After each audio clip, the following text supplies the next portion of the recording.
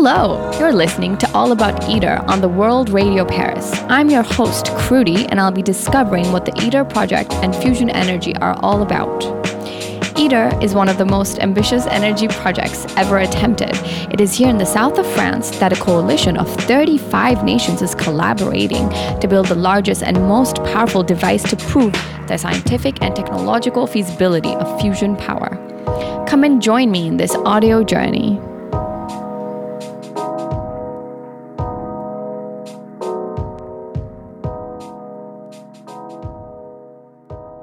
Hello to the curious listeners out there. Happy to have you back on our 5th episode on Iter.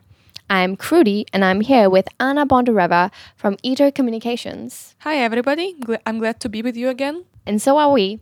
So today we get technical. We know that Iter project is one of the most technically complex projects in the world in every way possible. They're building the biggest machine ever to make fusion energy possible, which is essentially one of the largest experiments ever made in our human history.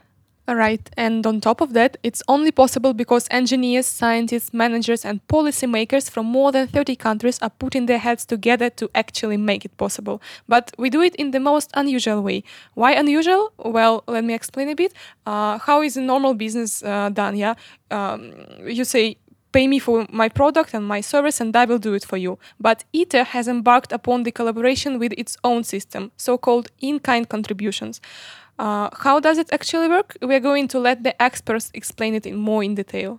Yes. However, you may already know that the complexity of this project itself requires the highest technical aptitude, attention to every detail, anticipating unprecedented problems while being able to communicate to people from different cultures without offending anyone. Yeah, and moreover, that in-kind procurement sharing program adds another dimension of complicated stuff for Iter. So that's why today we'll be talking with some very capable people that are on the ground working, connecting, collaborating, and anticipating all the kinks that need to be in place to execute this wonderful yet challenging project. We'll be going to them now and asking all the questions you may or may not have thought about. Let's go.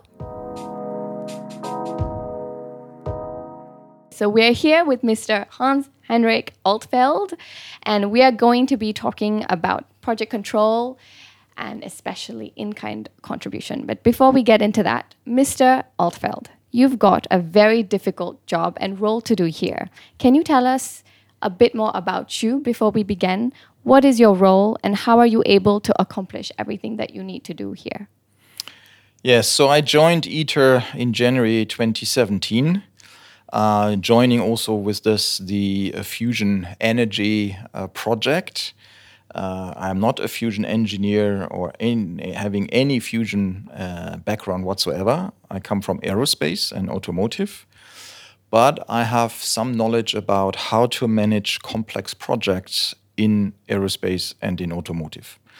And it is this industry know-how which was attractive for Iter, so that Iter recruited me to bringing this know-how into this project. And so my role here is to run the project control office, which is in charge to project control Iter, which means to control the schedule, control the costs, manage the risks, manage opportunities, and do what is called in-kind contribution. Okay, can you tell us a bit more about in-kind contributions? Certainly. So when Iter was set up, the governance of Iter was determined and laid down in what is called the Iter agreement. And as part of this Iter agreement, there is the Iter organization which manages the project on its own, manages the project. And so the members provide cash to the Iter organization for its running expenses. So my salary, for example, is directly paid through this in-cash contribution. Okay. But then there is another very important part of this Iter agreement, which is about this famous in-kind contribution. And the in-kind contribution says that each member state has to deliver free of charge for the Iter organization a certain amount of elements and components for this Iter machine. Of course, in order to organize that, we have in each of the member states part of the overall Iter project, and this part are called domestic agencies. And these domestic agencies manage and arrange these in-kind contributions. So what is an in-kind contribution? It is typically hardware, also software, but let's predominantly talk about hardware here. Big hardware components or small hardware components which they arrange but deliver free of charge for the Iter organization. And the funding for these components is paid by the respective member state, by the government of the member state, to this domestic agency. And the domestic agency then uses that money to procure these components from the local industry. Iter organization has to arrange all of that. It has to define who does what. And it has to, of course, technically integrate all the components. It has to secure that the quality is right when the components arrive here, and many other things. But the contribution in kind is something which the domestic agencies are in charge of. So these member countries, when they are actually contributing and they're giving the hardware components, like you talked about, to the Iter project, how do they benefit? Why is it that they want to do that free of charge? So the Iter agreement is an agreement between 7 different member states, whereby one member state is the EU plus Switzerland. And the benefit, of course, is a joint learning of how to do a future nuclear fusion power reactor. And therefore, there was a lot of competition between the member states. Who does which component? Because it is about gaining know-how about new technologies and therefore providing a competitive edge to the local industry. And as a result of all these negotiations, it was then determined in a long list of who does exactly what. And some components where more than one member state was really interested to provide because of the learning for this component are in fact provided by 2 or 3 member states, which of course is from a cost perspective not ideal if I approach it with industrial mindset, with the mindset of profit-oriented organizations. Mm-hmm. But the mantra here, or the underpinning theme, is really that 7 member states want jointly to learn how to build a nuclear fusion reactor. And that is ultimately the benefit. That's great. It's like a barter system. Almost. Yes. We give you the parts and you tell us afterwards how we're going to make the full machine with all the parts. By giving the parts, the member states have certain rights. And these rights include, among other, free access to all the information which is generated, all the technology data, all the other governance data, project control data. The whole thing of the Iter project is shared commonly among all member states. And of course, when it comes to research capabilities or research operations after the actual machine has been built, that is where all the member states can provide scientists to do the research. So this is the other big benefit. Yeah.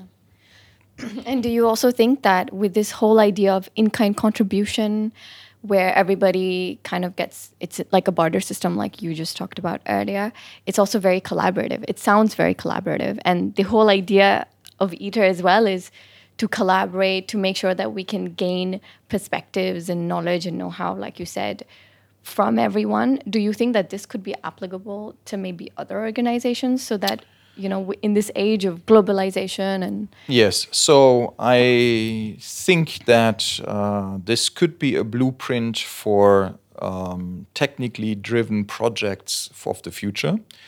And clearly some of the main challenges we face as mankind, environmental change, climate change, too much CO2 in atmosphere, water supply in many regions of the world, and so on. There are many challenges, garbage in the sea and so on. It requires, maybe not only, but certainly also, it requires technical solutions. Yes. And these technical solutions may be very expensive to develop. So it is foreseeable that nations have to join their forces in order to come up with good solutions for these challenges. And that requires a certain management governance model. And therefore, what we are doing here at Iter could well turn out to be a blueprint. If I can just add one more thing, there are other organizations which are international, which do it differently, which are not working with an in-kind contribution system. For example, the European Space Agency. True. It consists of all member states of the European Union. And here it is money given by the governments directly to the European Space Agency, who then organizes the components itself. So there is no domestic agency in each of the member states. And my conclusion, if I compare this model of the European Space Agency with the model we have here with the in-kind contributions, is the following. The model for the European Space Agency is absolutely possible if the nations have already knowledge of how to work together, culturally are not too different, and they can use a common language to directly contract suppliers in all the territories of the members. Yes. Here we are talking at Iter about really a global international project. And so if we would apply the model of the European Space Agency, that would mean that this organization here in Cadarache, here on site, would have to directly manage, let's say, a Chinese supplier in a little village somewhere in China, or an Indian one, or a US one, and so on. And that seems too much of a challenge, because you would need to know the ways of working in supplier-contractor relationships of each of those countries. You need to have the language. You need to have translators a lot, because what we develop here as procedures is all in English, but a Chinese or Indian or US, yes, but would not understand it. And so we need these domestic agencies as a translator, basically, what we are doing here as an integrator in the Iter organization, to speak and deal with the local suppliers in the different member states. And so I really believe that this model of the European Space Agency does work for Europe, because after all, we are relatively close together in terms of culture and language capabilities and so on.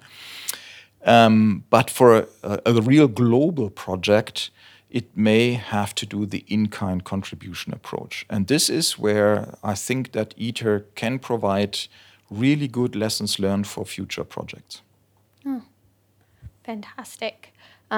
However, I would still think that because you have so many countries involved, so many domestic agencies, and like you mentioned, all the languages, technical capabilities are different. What are the problems that you face to get all those components on time here to build the tokamak? Yeah, so the in-kind contribution system is not the same as a classical standard supplier-contractor relationship, where the customer gives the money to the supplier and has a certain lever to change things on the supplier side in case the supplier does not perform as expected, for example. And so these levers are reduced in the in-kind contribution system in the relationship between the Iter organization and the domestic agencies. Between the domestic agencies and the suppliers, it's okay. That would be the classical approach. But between the Iter organization and the domestic agencies, there is limits to how far we can go. So this project needs to work much more with aspects of good argumentation, with motivation, with trying to convince things. So it is, are clearly only successful if we all stay behind the common goal, which is to make this machine successful. And of course, there is friction, like in every other project, and I've shown the advantages, but the disadvantage is clearly we cannot deal with the DAs in the same way we would deal with a normal supplier. So does that mean with the DAs, you have to really convince them that, yes, please build it on time? What's the concrete The domestic agencies also have their limitations, of course. They don't have endless money. And if they face delays and the Iter organization tells them, yeah, you have to hurry up, otherwise we have a problem, then they may say, but my government is not giving me more money, and therefore I cannot really speed up, okay? Yeah. So that is where there are certain limitations. And then there's a lot of discussions, and eventually a solution will be found. But it's just different to a normal supplier-contractor relationship. That's what I wanted to say. Okay. And as you mentioned, your own background, I think it was an engineer with a degree in aerospace, aeronautical, and astronautical engineering. Is that correct? With what you've done also in Airbus and your experience before, what qualities do you think has really helped you succeed in handling such a complex project with so many deadlines and so many domestic agencies that are involved? Yes. So there are certain methods which you can learn over time to manage complexity in general. So managing complexity is all about breaking things down to a level where you would not call them complex anymore, but only complicated. But the difference between complex and complicated is the word complex has the notion of the perception that is not fully under control. The thing is not fully under control. Whereby things which are complicated, there is the notion, yeah, they are still difficult to manage, but I know in the end how to do it. And so when you are able to break down complexity into elements which are regarded as complicated, then you have done a big step forward. And so in project management, and in particular in the project management of complex projects, it is very, very relevant to have everywhere breakdowns into levels which can be dealt with as a complicated matter. Yeah? So this is one of the tricks, but exactly how to do this, you need to read my book because I wrote a book about it, okay? But then there's also a lot about soft skills and leadership skills, of course, which need to be developed. So managing such a complex project is by far not only a thing which you can deal with on the basis of a method.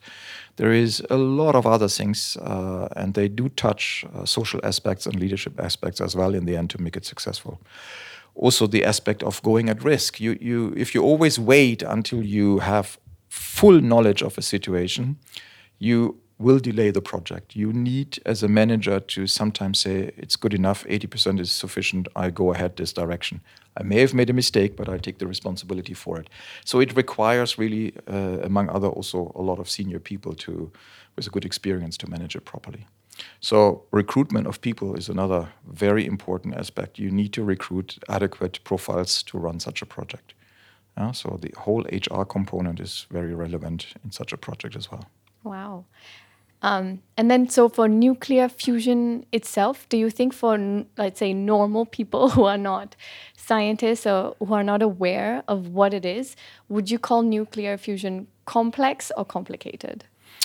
In general, nuclear fusion is definitely complex because we are really at the beginning of mastering a power source which is reliable in the sense that it can deliver energy for mankind. We do have experience with other fusion machines. They are generally called tokamaks. It's at least one way of building them. But none of them so far has generated more energy than the energy needed to operate it. And so they largely concentrate on what is called plasma physics, on the physics of the gas in which the fusion power is generated. Whereby here at the Iter project, we try to get 10 times more energy out of the machine compared to the energy we inject into it. And so this is a fundamental step forward. And we are in some areas, perhaps even in many areas, really at the limits of physics.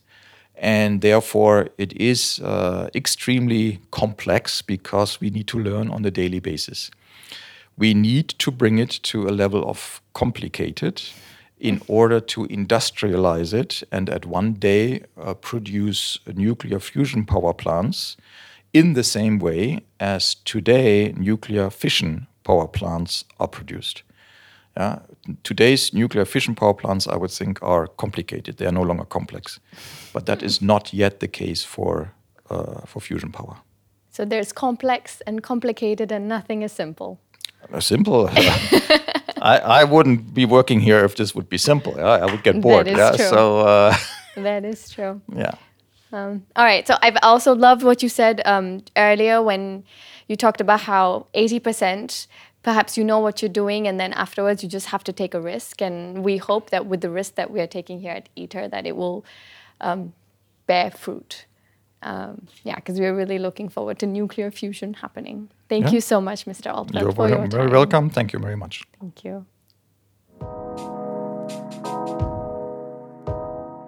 So we are here now and speaking with Mr. François Genevieve. Is that correct? Correct. The transport director at Daher, who is in charge of Iter and safely delivering all the in-kind contributions from around the world, meaning all the components that have been manufactured by the member states to Iter headquarters here in France, either by road, plane, or ship.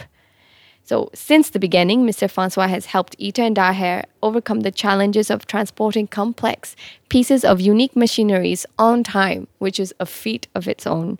So we will be speaking to him now on how they manage this daily challenge. So Mr. François, very nice to meet you.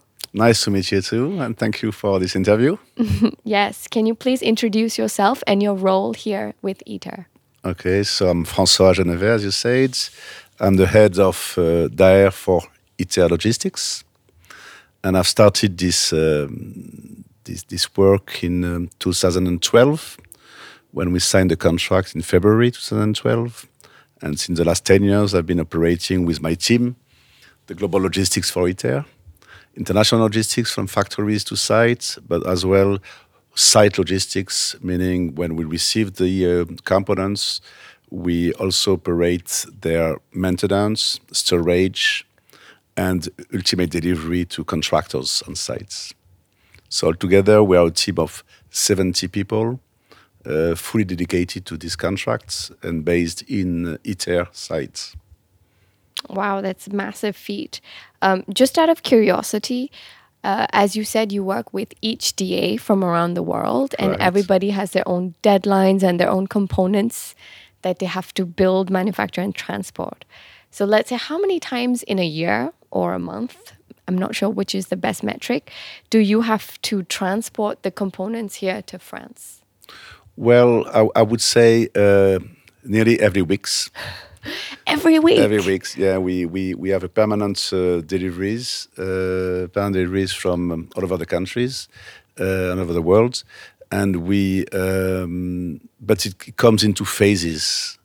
For instance, 2018-19, where India years, then Korea took over, and then the US now are delivering a lot. So it's some kind of phases, but altogether we are permanent relationship with all DAs for their deliveries. Wow. Altogether, it's about maybe 20,000 packages which have been delivered since the early days, since globally 2015.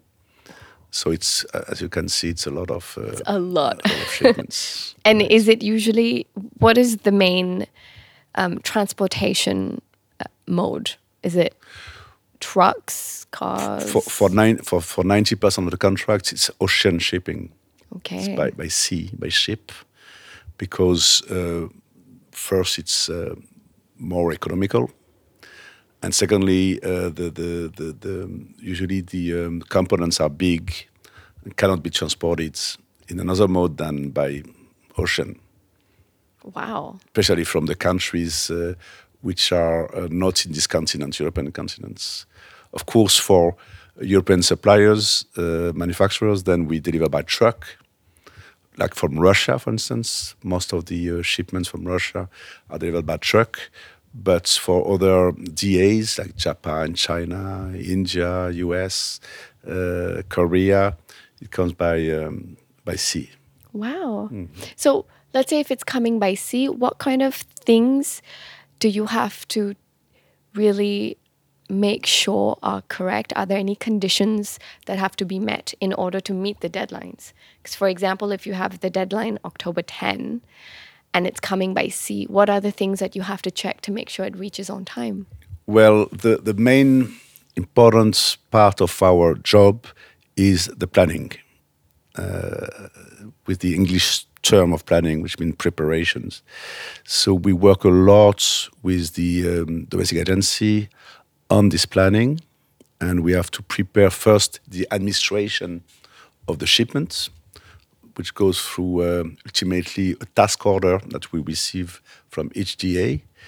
But this task order includes a shipping plan of load, as we call it, SPL, shipping plan of load.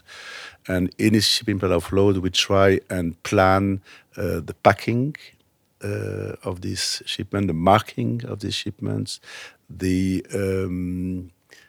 customs operation of the shipment, the insurance of these shipments, and ultimately, when everything is ready, then the actual delivery, which goes through shipping, booking, and all segments of transportation up to the sites.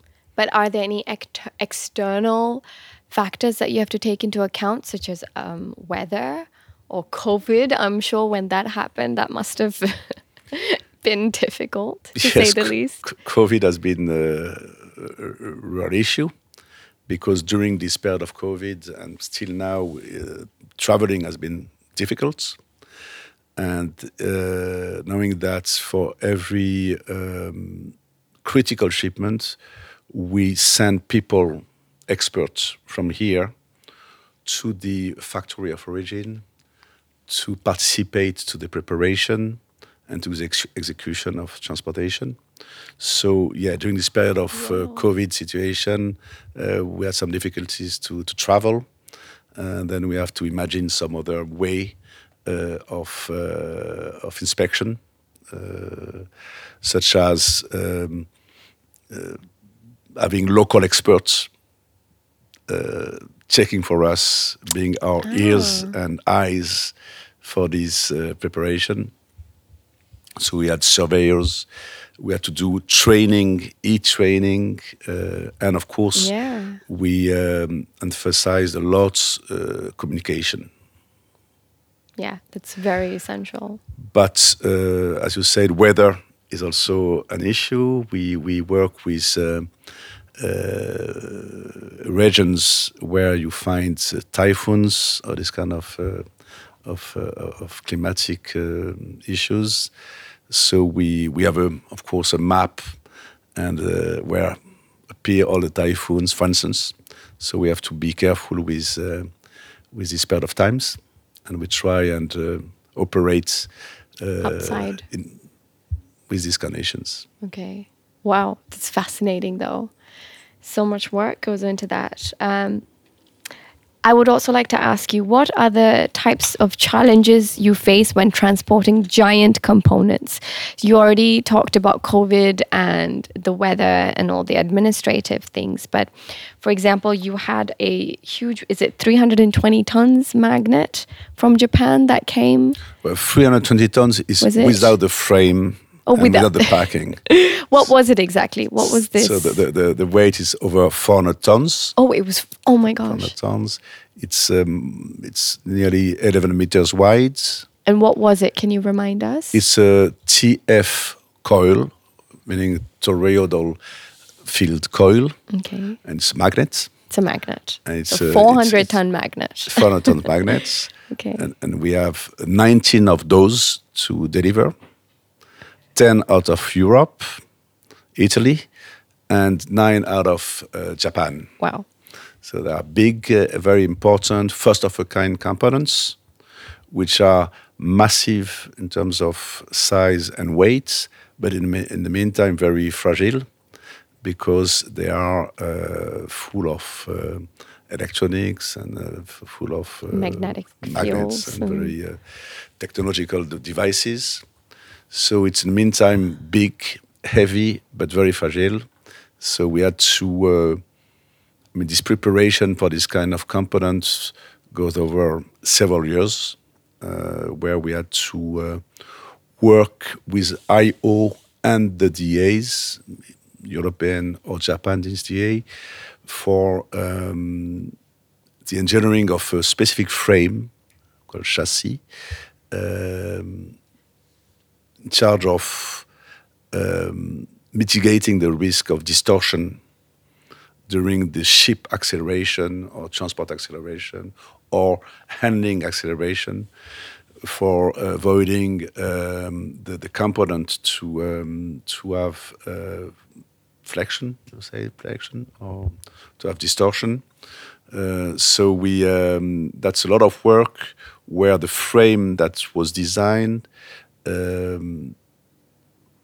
had a role of absorbing these accelerations and preserving the component itself. Okay, so it was like a safety box, kind of like a giant safe box so that the magnet would be safe inside. Right. And that's also what added the weight?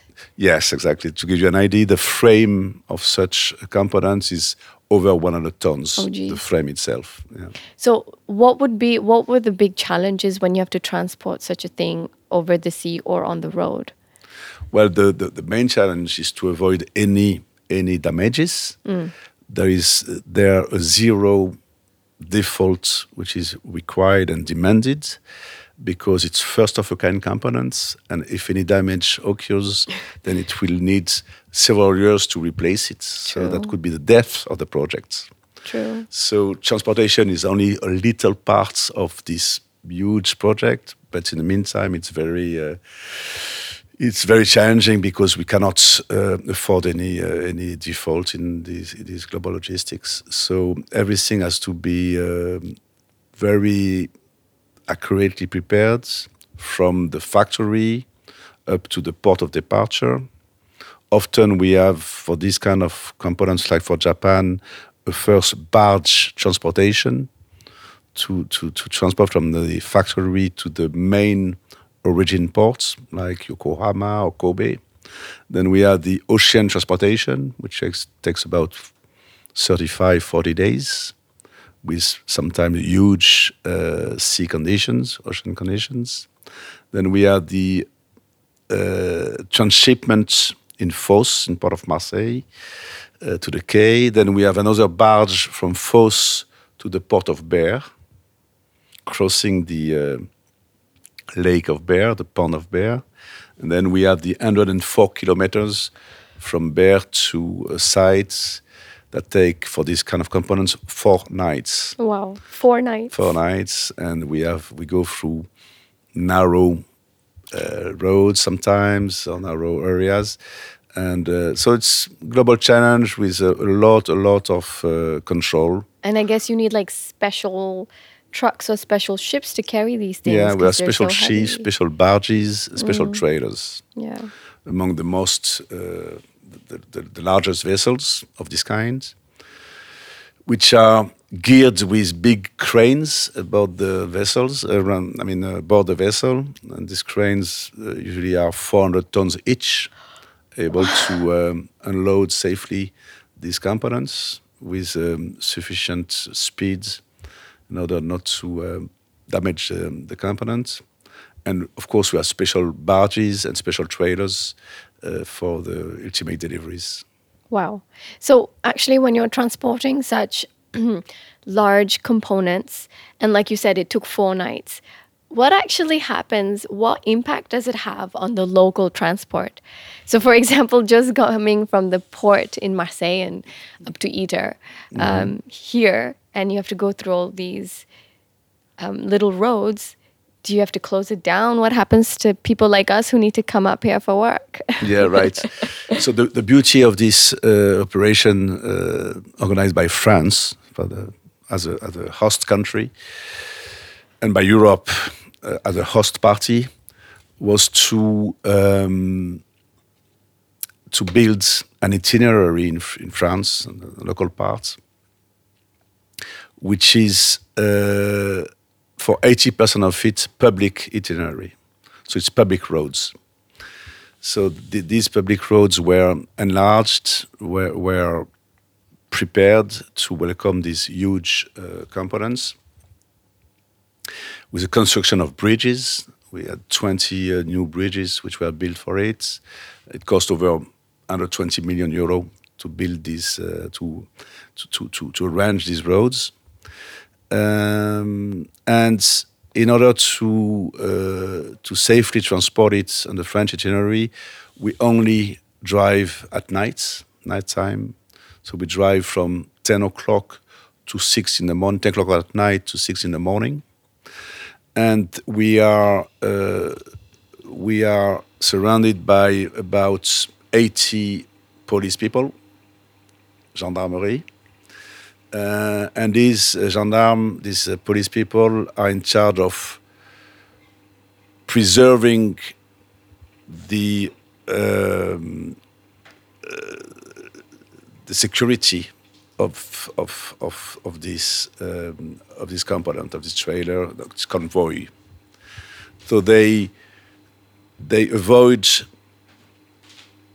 drivers to come into the convoy, and we progress into what we call a bulle, like bubble. Into a bubble? Okay. Into a bubble.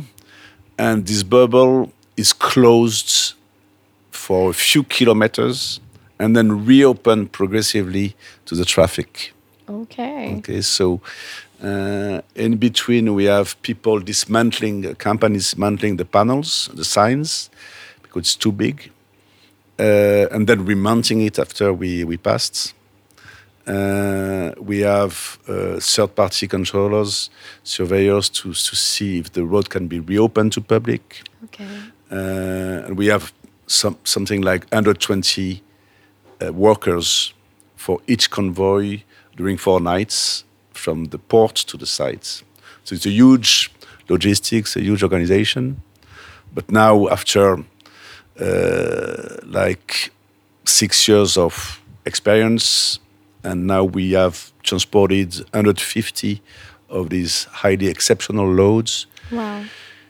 It's not a routine, because routine cannot be a word in our job. It's like we would, every new convoy is the first convoy we have to You are prepare. never bored. It's not routine is not the word, but at least experience is paying. And now I must say that all the people around these convoys are very much skilled, and up to now we had no defaults and no damages. But that's great. Fantastic. Finally, I would like to also know when you have to actually have all these convoys come in, the big ones. Has there been any time where you personally have had to go or to see what it's like, or at least been here at Iter to welcome or to see these big components get here, because it's such a big feat? It's not really been done before. No, it's the first time. I think it's the first time in France, by the way, because usually these big projects are executed by the ports in order to avoid this inland transportation. So that was never done before. True. So it's for us as well, for Daer, it's the first of a kind, and for all the people around this area in the south of France, the first of a kind as well.